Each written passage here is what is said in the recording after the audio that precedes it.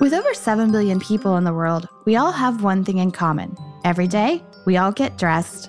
Welcome to Dressed, the History of Fashion, a podcast where we explore the who, what, when of why we wear. We are fashion historians and your hosts, Cassidy Zachary and April Callahan. Cass, I would like to start off today's fashion history mystery with an apology because I might sound weird or very tired, and that is because I am extremely jet lagged. Yeah, welcome back from the future, April. You were a day ahead of us in Australia. Yeah, I was. And I've been in Australia the last week or so, spending time at the National Gallery of Victoria, which is in Melbourne. And I was actually there for to give a lecture on International Women's Day. So it was fabulous.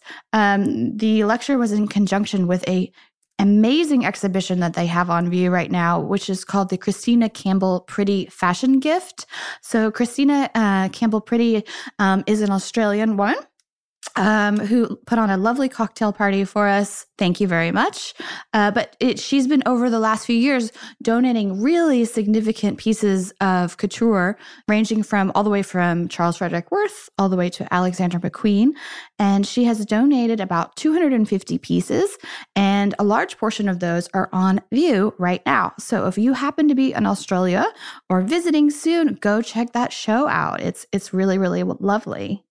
I know, it looked really incredible. I can't wait to see more of your photographs from your time there. Yeah, and oddly, it was really funny because the other day you posted a picture on your Art of Dress Instagram of a boy, sir, a robe de style. Oh, I know. That's one of the pieces in the show, and you had no idea. I had no idea. It was quite fortuitous.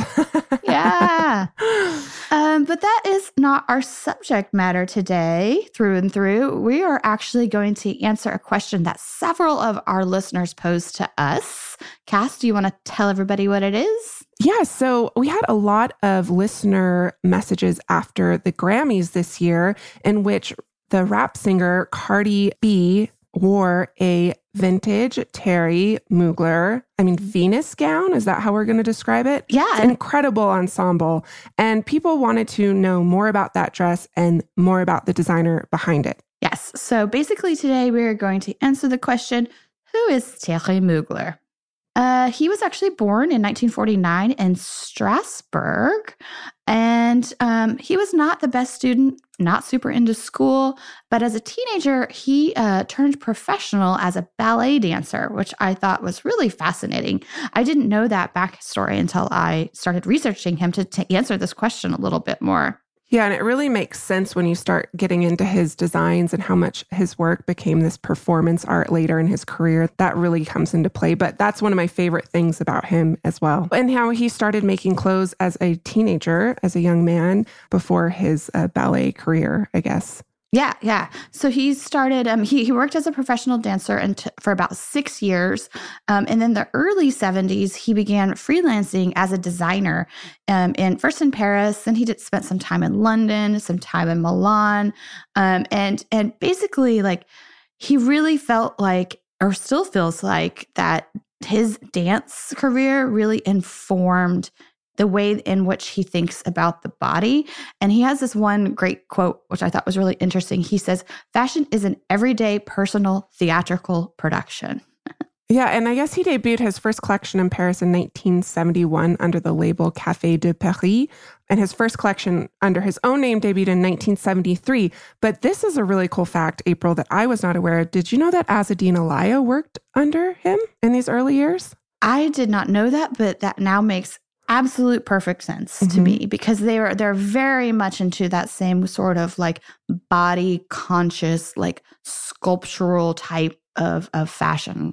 Yeah, so Thierry Mugler, he actually goes by Manfred today, but he was one of the progenitors of what we would call power dressing for women. So these highly structured silhouettes with these strong shoulders and shapes, but also, as April said, this really body-conscious clothing. And he really viewed it as harnessing the power of femininity, women using clothing as armor. Yeah, absolutely. And very sculptural, I would say, some of these things. Just think sculptural, theatrical, over the top. Absolutely. And one of the things, as I was going back and looking at some of his runway shows from the past, is immediately started evoking a little bit of Alexander McQueen to me. Right. In the way in which his fashion shows were really kind of staged as theater. It wasn't just clothes coming down the runway. There's always like this bigger idea or kind of like performance that's like in association with his clothes. Yeah. And speaking of, a lot of his fashion shows are on YouTube. So yesterday I watched the 95-96 Fall Winter Couture collection. It's a 45-minute extravaganza on YouTube. It is incredible. It's fashion performance at its finest. I highly recommend watching this video. I mean, talk about theater and drama, April. Yeah. You have glamazons like Tippi Hedren, Verushka, Carmen Del Refice making cameos. Carmen just keeps coming up on dress lately, it seems like. Yeah. I mean, she is so incredibly beautiful and such a living legend. She's been modeling since the 1950s, which we just talked about in our Tony Vacato episode this week. But just, it's so cool. He really experiments with technology and non-traditional materials. So about 45 minutes in is the debut of a silver cyborg woman. Mm-hmm. Vogue called it a frightening and tantalizing image for the dawn of the internet age and a fitting end for this list of the 90s most unforgettable fashion shows. So check it out. And I'm actually wrong about the 45 minutes. I think the silver cyborg woman debuts a little bit earlier. At 45 minutes is when we see the Venus dress that Cardi B wore on the red carpet this year. Yes, and it's the Venus dress. It's from that same collection, which was titled the Winter Circus Collection. And it wasn't only that dress that Cardi wore that night that was by Mugler. Her two other ensembles that she wore as well on stage. She had a white fringe dress that had long white gloves that had fringe on them as well. And then also she wore a sheer black bodysuit with a purple cape. And one of the things that's hilarious is that the black gloves that accompany this ensemble, they had to make her new ones because her nails are so long. Yeah. She's really known for these long, extravagant nails. So that was really incredible. And what's really cool is she collaborated directly with the Mugler Archives in Paris. Mm-hmm. The archive consists of over 7,000 pieces. So Mugler hasn't been designing since the early 2000s, but his archive is still alive and well. And what was really cool is Cardi B, she won First Female Solo Artist. She was the first female solo artist to win the Grammy for Best Rap Album, and she did it in vintage Thierry Mugler. Yes. So if you want to learn more about this collaboration between the Mugler Archive and Cardi B, you can do so actually because Vogue created a whole short documentary about the process of them working together. And it's on YouTube also, which is great. Check it out. And the last thing I want to say about this, well, I have a couple of things to say, but this is actually only the second time that the Mugler brand has opened up their archives to dress a celebrity. And the last time this happened was actually for Beyonce's I Am World Tour in 2009. She wore a bunch of Mugler, and he served as one of the creative artistic directors for that entire tour.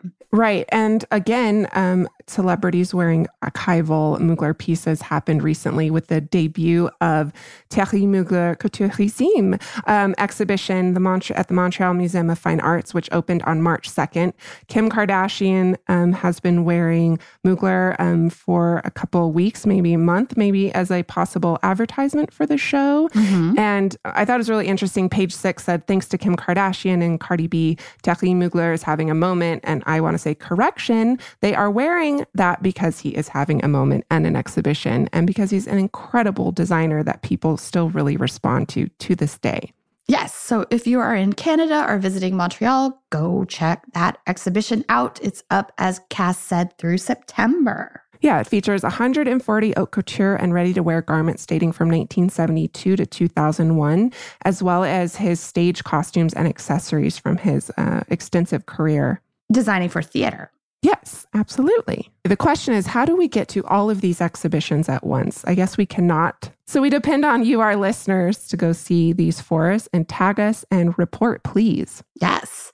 Is there any other fashion history news that you think we should discuss this week, Cass? I've been in Australia, so I'm sorry I haven't been paying as close attention as I usually do. Well, I have a little bit of news. I just found out I was accepted into a PhD program in history. Congratulations. Yeah. Soon to be Dr. Zachary. Yes. So I'm very excited about that. I'm going to be studying the history of colonialism and clothing, fashionable clothing specifically in New Mexico. There's this really unique intersection of cultures, Hispanic, Anglo-American, and Native American that exists in New Mexico since the 19th century. The Spanish and Native American relationship, if you want to call it that, goes back to the 16th century.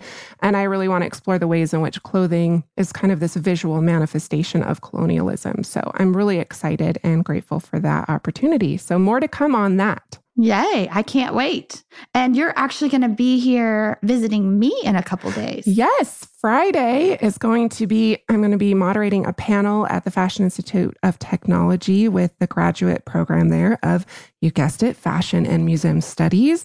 That graduating class's exhibition is on Trapphagen School of Fashion, which was my thesis topic in grad school. So I'm very excited to be teaching people about Ethel Trapphagen.